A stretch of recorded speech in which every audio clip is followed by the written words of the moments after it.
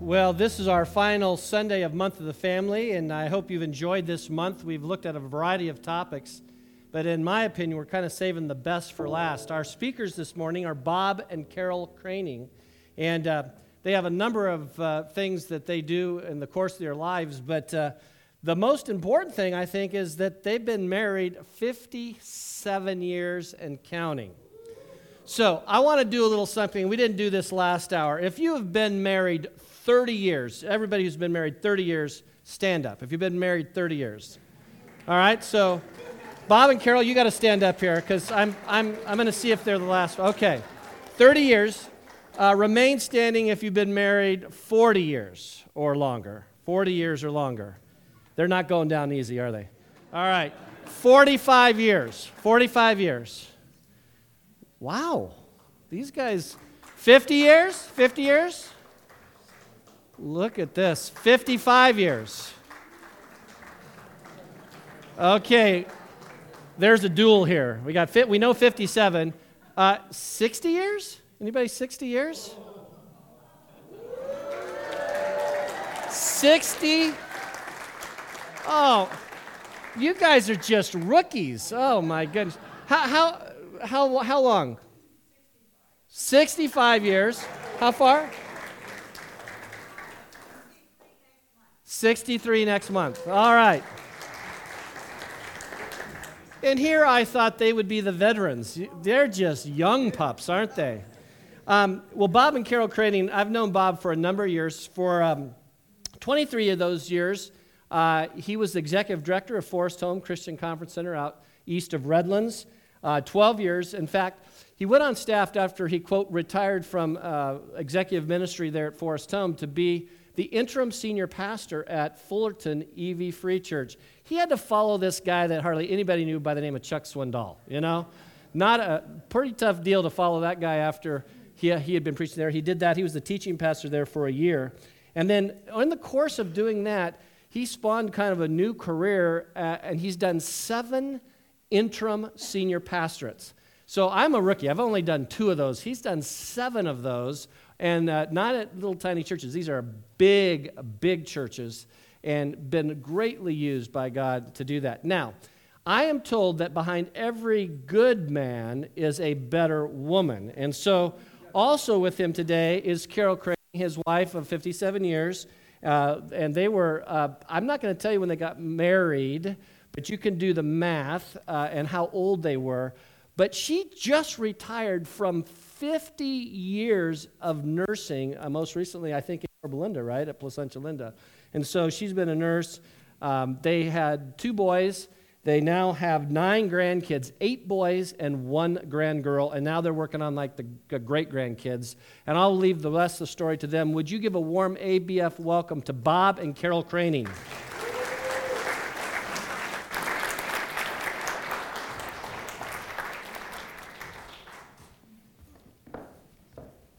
Okay, feel free to just jump in, you that have been married longer than we are. Yeah, that's wild. With approval or disapproval. My goal is 60 years, and you've done how many? 65? Right. Oh, my goodness. One day at a time, right? You must have passed 70 years of age. Yeah, we got married when we were only 4, so... Oh, yeah. Okay, I know some of you women are saying, well, what about Carole? Surely one of you wants to know about me. I've been a nurse for all those years, and in fact, I nursed him through some serious illnesses in the past, and gave that up about 3 years ago for money. I'm still a nurse. You know, if any of you are nurses, you know you never give it up. But it's great to be behind the scenes, but now to be with you on the scene. Good, yeah, yes. We got married 57 years ago. We thought we were really a lot alike. In fact, we used to talk about that all the time, how much alike we were, but then we got married.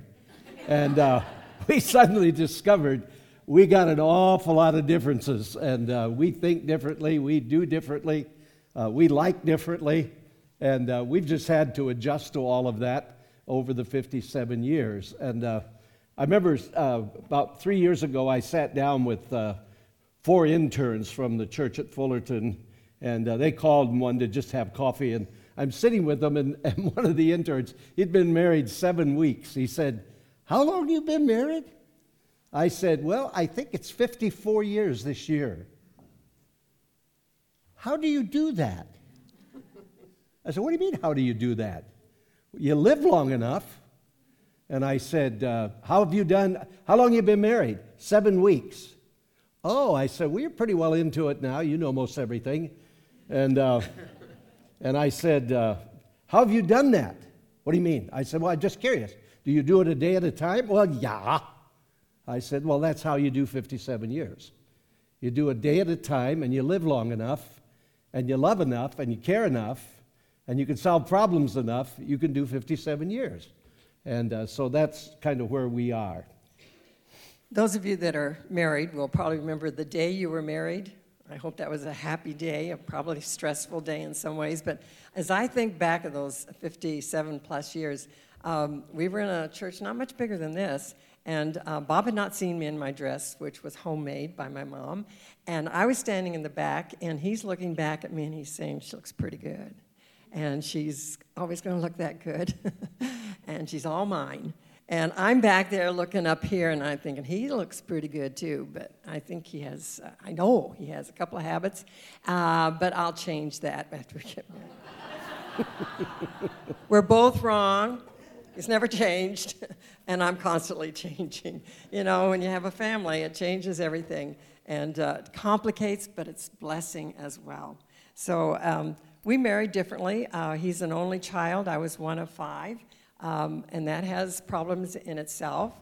One of them is time. He's an on-time guy. He's always on time. In fact, he's early most of the time. And I'm always a little late. It's always one more thing to do. Moms, you know, there's one more item to pick up or one more task to be done. And she always says, "Let's go a little bit late and they'll notice us." Yeah. And I'm like, I'm speaking, for goodness sakes. And our desires, our habits. You like sports and as a hobby, and having 2 boys and now all these grandsons, I've learned to appreciate sports. In fact, I'm pretty excited about sports a lot of times. But my first hobby was music, and that was not his. And so we've had to compromise between the 2 things that we like best. And he's learned to appreciate a few musicals that I've taken him to. And we've learned that one of you wants to do it, the other is willing to do it, but you both know why you're doing it. And that's including PTA meetings and all those other boring things that you have to do as a parent. But there are blessings and there are problems in life. So someone asked last night, how do you do a long marriage? I say, with a short memory. You know what I mean? Remember the things you should remember and forget those things that are not to be remembered. Okay, from Ephesians. Yeah, we kind of base what we're going to share today out of Ephesians 4, and we want to just kind of talk about how that tucks into our lives, and hopefully can tuck into yours. And we'll work with verses 25 through 29, and we'll just take them as we go. I think one of the things that we discovered quickly was what that begins with when he talks about that in Ephesians, and that is truth. Just speaking the truth to one another. I don't think there's anything that would come up today that someone would tell Carole or say, "Did you know that Bob?" There's nothing that would shock her or that I would suddenly say, "Oh my goodness, she found out." We just have tried to be incredibly truthful with one another and keep everything on short strings and just make it solid and straight and truthful. And someone said to me a long time ago, if you always tell the truth, you never have to remember what you said. And there's a lot if you lie, you better remember, because you're probably going to have to lie again. And so we've tried to do that. You know, our children sometimes will tell us the truth, but maybe not all the truth. You remember as a teenager, yeah, you went to so-and-so's house, but you also went to someone else's house on the way or on the way home. And sometimes we don't tell all the truth. We don't really lie. We just don't tell all the truth. But I think it's very important for us to be truthful to each other and truthful about each other. sharing things about each other and talking about our spouses with other people, to be able to say the truth and the good things about our spouse. It's very important that we do that. In a marriage relationship and in a business relationship, it's very important. Our words speak a multitude of things.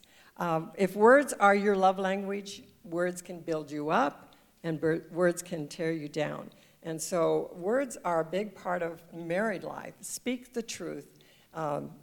Lying and true intimacy it can coexist, but it's not easy. It's a very difficult relationship where we aren't truthful with one another. That's a Swindoll statement. He said, lying and true intimacy never coexist. And it's an interesting statement. Can you lie and have intimate moments? Yeah, absolutely. But you can't lie and have true intimacy when you know there's something between the two of you. And I don't ever want to have anything where I'm hoping she won't find out. I just don't want anything like that. And I don't want to get into a fight. We're just too old, and I don't have the energy for a full-blown fight. We'll have an argument here and there, and sometimes they turn into a little more than an argument. And I get loud, she gets soft, and when I get loud, I think I'm winning. Only to discover that I lost. And that's kind of how it is. We got into something one night, and we were really talking hard, and I was getting louder, she was getting softer, and I'm thinking, I'm winning this, and I'm right, and I know I'm right. And all of a sudden, she just quietly said, you know what? I feel just like your daughter right now. You talk about losing a battle with one sentence. I mean, I was done. And I spent the next 20 minutes apologizing and saying, you're not my daughter, you're my wife. I know, but I feel like your daughter. And the argument was over. She won. I acknowledged, and we moved on. And, tears sometimes help, too. So. Yeah, but however, you're not much of a crier. So. No, it has to be pretty bad, but I do cry. I got a call one night about 10 o'clock at night, and the gentleman who called I knew well. He was airline captain flying 747s for American, and he called on the phone, and he was really upset, and he's crying on the phone. And he said, I have to see you right now. I did something horrible, and I have to see you right now. And I said, well, let me just give you a clue. I'm not driving to Temecula right now. We live in Yorba Linda. I said, how about early in the morning? Yeah, can we meet at 6? I said, how about 7? Okay, we'll meet at 7. And he gives me cross streets. So I drive down there. I get there about 10 till 7. I drive down this first street looking for the cross street, and I come to the end of town. And the pavement ends. There's a dirt road. I turn around and go back to a station. I said, where is this cross street? Oh, you just go that way. I said, I went that way all the way to the end. Well, just keep going. Go on that dirt road out into that cornfield. I said, oh, okay. So I get out there. Sure enough, here's a little stake up with 2 signs, and he's sitting in his car right there. I got out, and we spent an hour and a half, and he shared with me, he had been on a flight with the plane, and they went into this place, and they decided they'd all go to dinner together, the whole crew. So they did. And when dinner was over, everybody kind of got up as they finished and left, and he and one of the flight attendants are sitting there talking. And he said, the more we talked, the more intimate and close it got. And he said, I ended up in her room. And he said, I'm in her room, and the language that we're using is not good. And he said, suddenly, I just screamed, I can't do this. And he said, I jumped up and ran out of the room and ran to my room and went in and just sat down and cried. And he said, what do you think? I said, and I'm like, what do I think? I said, well, I think you were stupid. I mean, we all get stupid sometimes. I said, but you didn't do what you really planned to do. No, he said, I didn't. He said, but I did what I should have never done. And he starts to cry again. He said, do I have to tell my wife? I said, I can't answer that. I said, my question is, if you don't tell your wife, can you ever get over it? And we sat together and talked and prayed. And He told his wife 3 months later, and they're still together. Her son worked for me, and they're a great family. But just one of those moments when it just came very, very close. Out of that, I have a little statement. I had it in big type letters on a piece of paper, had it in my desk in a drawer that I looked at every day. And every day for 23 years, I read that in the morning when I walked in my office. And it just says this: never sacrifice the permanent on the altar of the immediate. Never sacrifice the permanent on the altar of the immediate. He had an immediate, and he came very close to sacrificing the permanent. Wonderful wife, beautiful wife, 2 great kids, and almost blew it out the window. And I just don't want to ever be that. I'm at a point in life now where I just want to finish well. I just want to make sure that we finish well, however long we have left in our lives. But never sacrifice the permanent on the altar of the immediate. The second one is be angry. And out of doing stupid things, anger can develop. Anger can come into it because we've been hurt, because we've not had our way, or because someone has disappointed us. Anger can be there so easily. And God's word says, be angry, do not sin. And don't let the sun go down on your anger. And don't give the devil an opportunity. You know, that was one of the first emotions that Adam and Eve and Cain and Abel handled. Cain was angry, and God said to him, if you don't get that under control, it will destroy you. And it did. It led to something worse. It's the emotion of anger that eats us up. We have so much medication and diseases that develop out of anger and anxiety and worry and all of those things that are emotional feelings. And God says in his word that we are to let go of that. Let go. It doesn't mean that you have solved the problem. There may be nights when you go to bed and you haven't solved the problem, but at least solve the anger issue. Let it go. Don't be angry about it. You can still disagree, but not be angry. When we got married, we made a little covenant with one another that we would never go to bed angry. Oh, yeah. Whatever the issues are, we would settle them, and we would never go to bed angry. I'd love to tell you that that has been true for all of these years, but then I'd have to speak online and confess. Yes. So I won't bother. But I would say this, very, very few times in our marriage have we gone to bed angry. I can remember what it was like, back to back in bed, you know, and we're not normally back to back, but we're back to back. And I'm lying there thinking, if she would just say she's wrong and sorry, I'd forgive her in a minute. If he once would admit that he's wrong, but then he's an only child. He's never been wrong, so he's not about to begin now.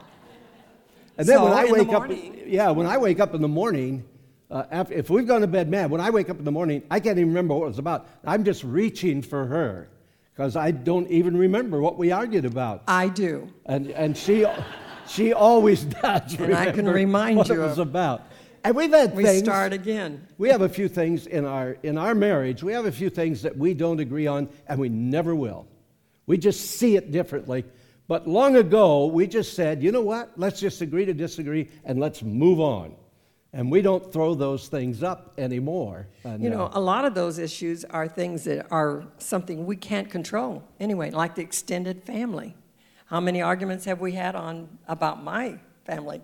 And we can't control them. We can't make those decisions for them, and it develops into something that we hold against each other. So we have to let those things go that we have no control on, and let God take care of those. Think about a couple of verses. First of all, James 1:19. Let every man be quick to listen, slow to use his tongue, and slow to lose his temper.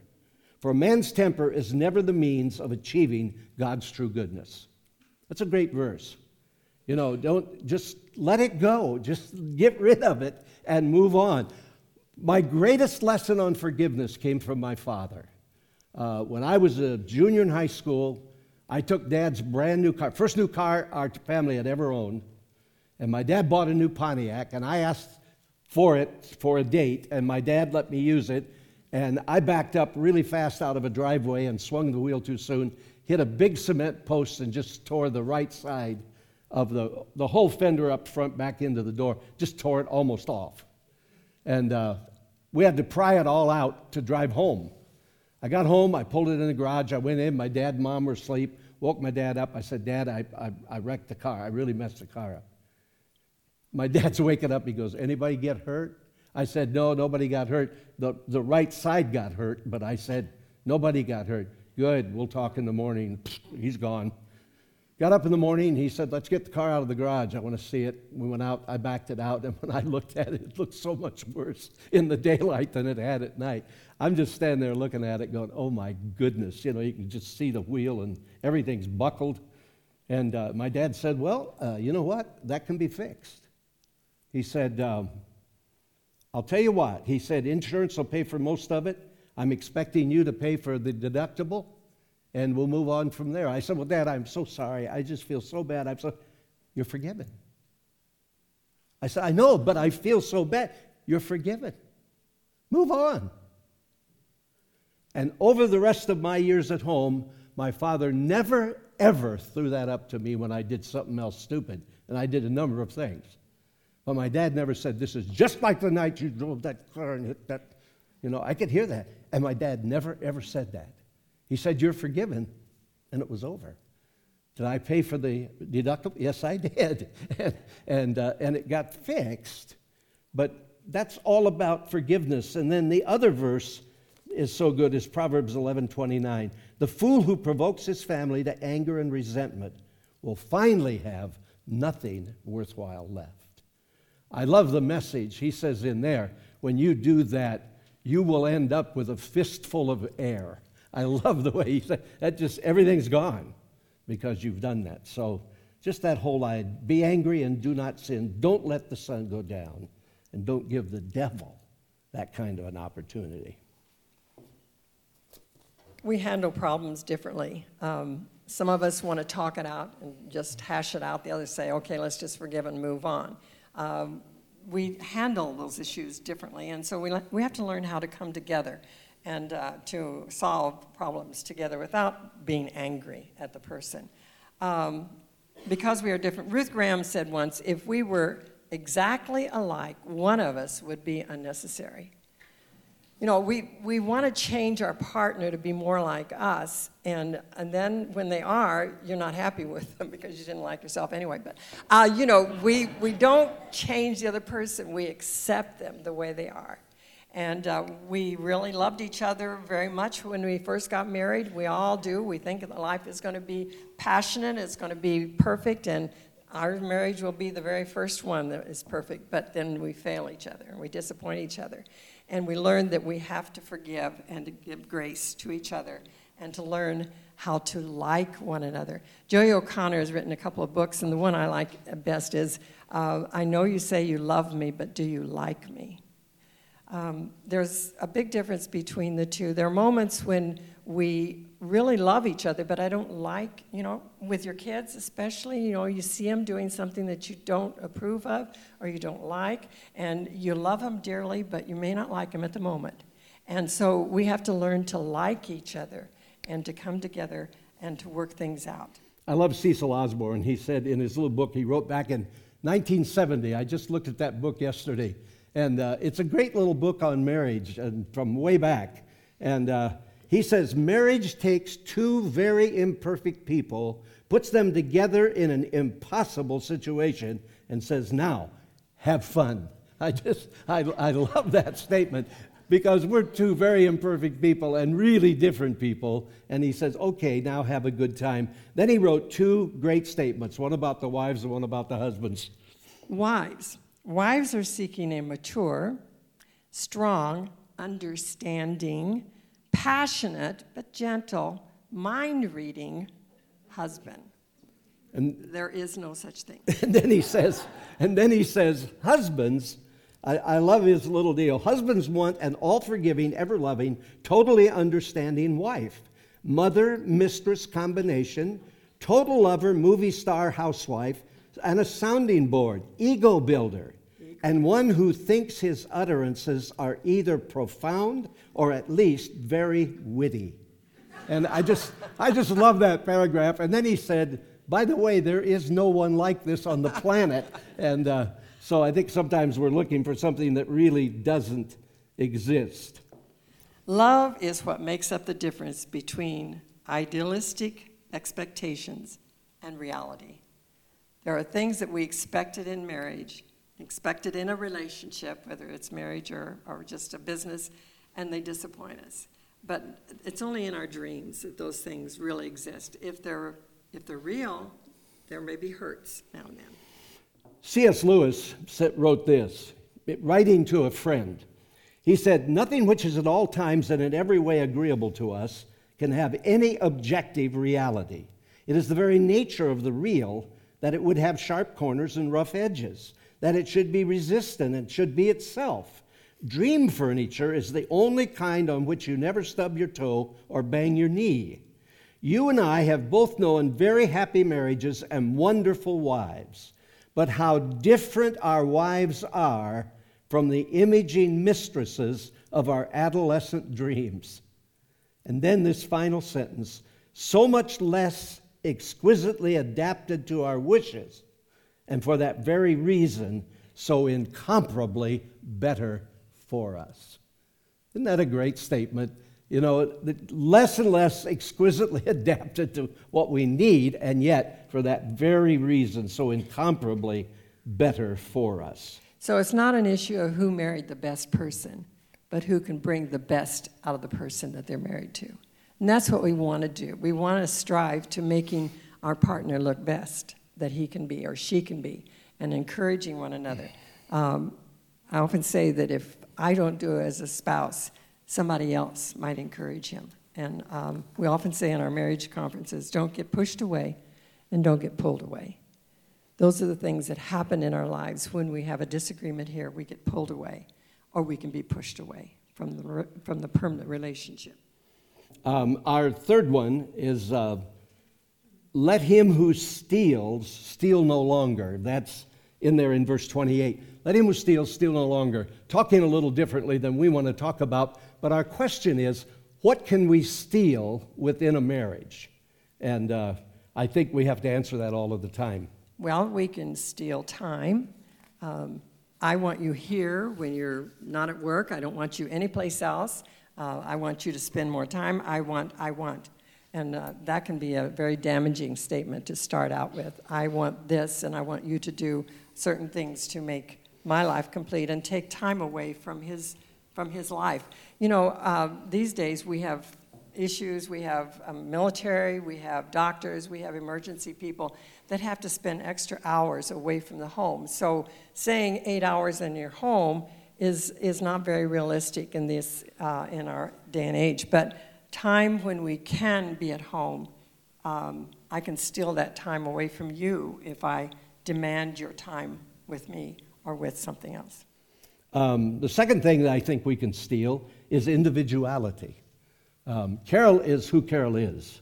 And I don't want, and I would never want in any way to try to make her into maybe my image of what she ought to be, because she's a little different than that, and that's what makes it really good and a lot of time makes it fun.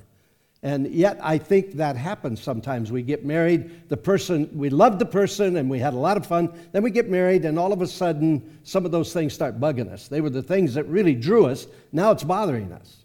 So we begin to try to change that, and in the process, we're really kind of trying to change the person, and I would not ever want to do that to her. What makes her her is great. Things that she does are just kind of hilarious. I was preaching at Southwest down in the desert at Southwest. I was doing an interim there, and it's a huge church, and I'm up there preaching my heart out, and I get to a name that I wanted to say, and I couldn't think of it. And I said, and those words were said by and she just yells. She just yells the name from the front row, really loud, and people just cracked up. I said, "Thank you. I would have been here for 5 minutes going, and she just yells it." And she's done that a number of times. Sometimes not a name of a person, but Something else that would have correcting. been better left unsaid. So, but that's good. Okay, moving right along. Moving right along. The next one is we can rob trust and respect from our partner. When we have something that we need to work our way through, and there's been a trust that has been broken, there has to be a period of renewing that trust. And it's possible, very possible with God's healing and help. We can restore trust and respect with one another. I remember when our teenager, our youngest one, who is now approaching 50 this year, when he was a teenager, and you know teenagers, he was a teenager, and he had broken the rules and had really been way out in left field. And the only prayer I didn't pray was, God, take him home. I prayed so earnestly for this kid because he was really disturbing us, and I thought he was never going to amount to anything. And you know, God was so good. But I remember during the period of turning his life around, he said, I know I have misused the trust, and I have to renew and to build trust again, but allow me to do that. And we did. But it wasn't easy, because every time he wasn't where I thought he should be at the time, I figured, well, he's with so-and-so, or he's doing that, or can we trust him in Bolivia where they sell Coke right on the street, those are coming to my mind all that time, and he had to work past those images for me and build a trust again. And it is possible. It is possible. And we need to allow ourselves the time to renew our trust and respect for each other, and to allow that person to live again. Here's another little statement that I've always hung on to. One act of treason can wipe out a lifetime of trust. And that's just so true in a marriage. One act of treason, one mistake, can wipe out a lifetime of trust.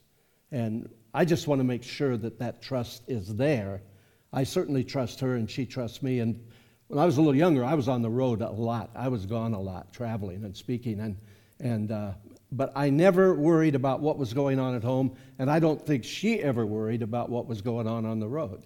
And we just trust each other. We have a lot of stuff we'll share about mistakes and things we've made. There's some other things that are very personal and private to us that you will never hear about. Have you ever been sitting with a couple and suddenly, usually the husband, says something that obviously was one of those things? And if they're sitting where you can see them both, you see the look on his wife's face when something was said that was very private, and now it's out there. And we just never, ever do that in our marriage. One act of treason can wipe out a lifetime of trust. And then our final one, no unwholesome word proceeding from your mouth. Let no unwholesome word proceed out of your mouth. Words are like bullets. You think about it, when you say something, those words go out and they strike a target. And they can either bring great blessing and fun and enjoyment, or they can do incredible damage by just what you said or how you said it. Sometimes it can be done with just a look. Oh, yeah. Oh, yeah. Yeah, I can look at her across the room, and and she knows Bobby's not happy. But a number of years ago, this is back when I was at Forced Home, we were meeting with a couple. I was trying to hire him for our staff, and we were meeting at the Black Angus on Friday night, which was always packed. So I said to Carole, get over there. I've got board meetings, so I'm coming from board meeting. Get over there early and get our name in, otherwise we'll be there all night. So I rolled in a little bit late. I'm jumped out of the car. I race inside. I don't see anybody. And so I walk over to the desk, and I said, is our name on there? I said, Kraning, do you have Kraning for 4? And he goes down his list. No, I don't. I don't have anything. Does that name ring a bell? Did you already see them and scratch? No, I got all the scratches right here. No. And I'm already ticked. I mean, I'm just thinking, what in the world? She's always late, but not like this. And I walked outside, and I'm walking out on the little porch there, and I look out, and here she is coming up the path. coming up the sidewalk. So I go down. I'm not waiting. I go all the way out to her, and I said, "What in the world happened? You weren't here. What in the world are you doing?" And she just burst into tears. My wife's not a crier. And I just grabbed her and held on to her, and all those words are coming back now. Where were you? And I'm holding her, and she said, "I was at the doctor, and they found a lump in my breast, and they've been trying to figure it out." Do you know how big I felt right then? I don't think I've ever said anything in our marriage that I felt worse about than that. Now, we got that all made up, and it turned out not to be anything serious. But if I would have just walked out and said, "Hey, we're a little late, but our name's in, let's go in here, and I'm sure they're probably in there waiting for us," it would have been all together. "Well, let me tell you why I'm late. I went to the doctor, da-da-da-da-da-da." Been so different than walking out and just shooting a bullet. You know, "Where were you? I can't believe you weren't here." And then suddenly I get the answer. And that's, he just says, "Let no unwholesome words proceed out of your mouth." But it can be restored and renewed if we say words like, "I'm sorry, I was wrong," and this is really hard to say. "You were right." It is so hard to say that you're right. I can be wrong, but I don't want you to be right, you know. To be able to say that and to give grace to those in our family, especially within the family, and to forgive and to let it go.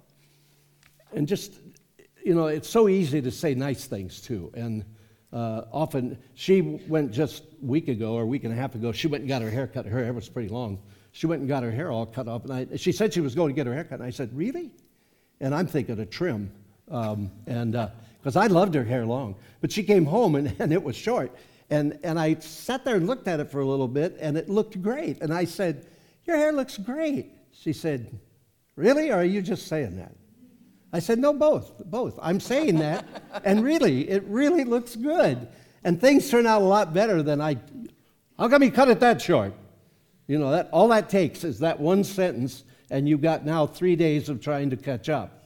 And I don't want to do that in what we are about. We often use words on the ones we love the most that we would never use on a casual, temporary friend or business partner. And I've often said sometimes we reserve our worst behavior for the people we love the most. And I've had guys say to me, "Well, I got to have some place to let my hair down." I said, "Well, let me suggest to you, you don't do it at home." I said, "Because you're going to hurt somebody bad, and you got to be there every day." There's a great story. An old Southern pastor in Mississippi wrote it. And he said, "When I wake up in the morning, before I ever move a toe, I say, 'Oh God, if I have to make a mistake today, help it to be out there and not in here with these I love so very much.'" I thought, what a great prayer before you even move a toe. God, don't let me say something in here that she'll regret, I'll regret, will regret. If I got to say something, help me to say it out there somewhere, not in here with these people I love so much. You know, we got 2 great boys, and the one that gave us trouble is incredible. And we have grandchildren, and then now we have a great-grandchild. We have a little girl that stays with us on Thursdays. She's 18 months old, and 1 day a week's about all we can handle. She is a machine, and she is fun.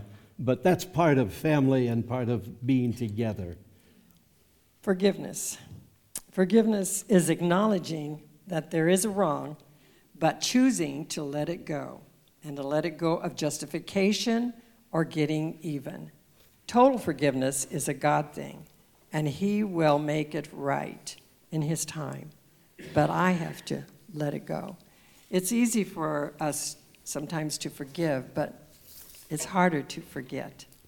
And I think the enemy likes to bring it up over and over again so he can keep us in a turmoil, so that he can use that to keep us from being effective, either with our children or with those that we rub shoulders with in the business world and in living. But to be able to forgive one another, is a very God thing. He wants us to forgive and to forget, if we can possibly do. Remember the things that need to be remembered and forget the things that he doesn't want us to remember. I've always said, we want to keep this thing together in the best way possible. And I don't want to ever be a person who won't forgive, or we get something that we're hanging on to. It's just crazy. But just to love each other and forgive each other and walk together. And I've said so often, if I were choosing again and knew everything I know now after 57 years, I'd choose this lady in a second and a half. She's walked with me through stuff.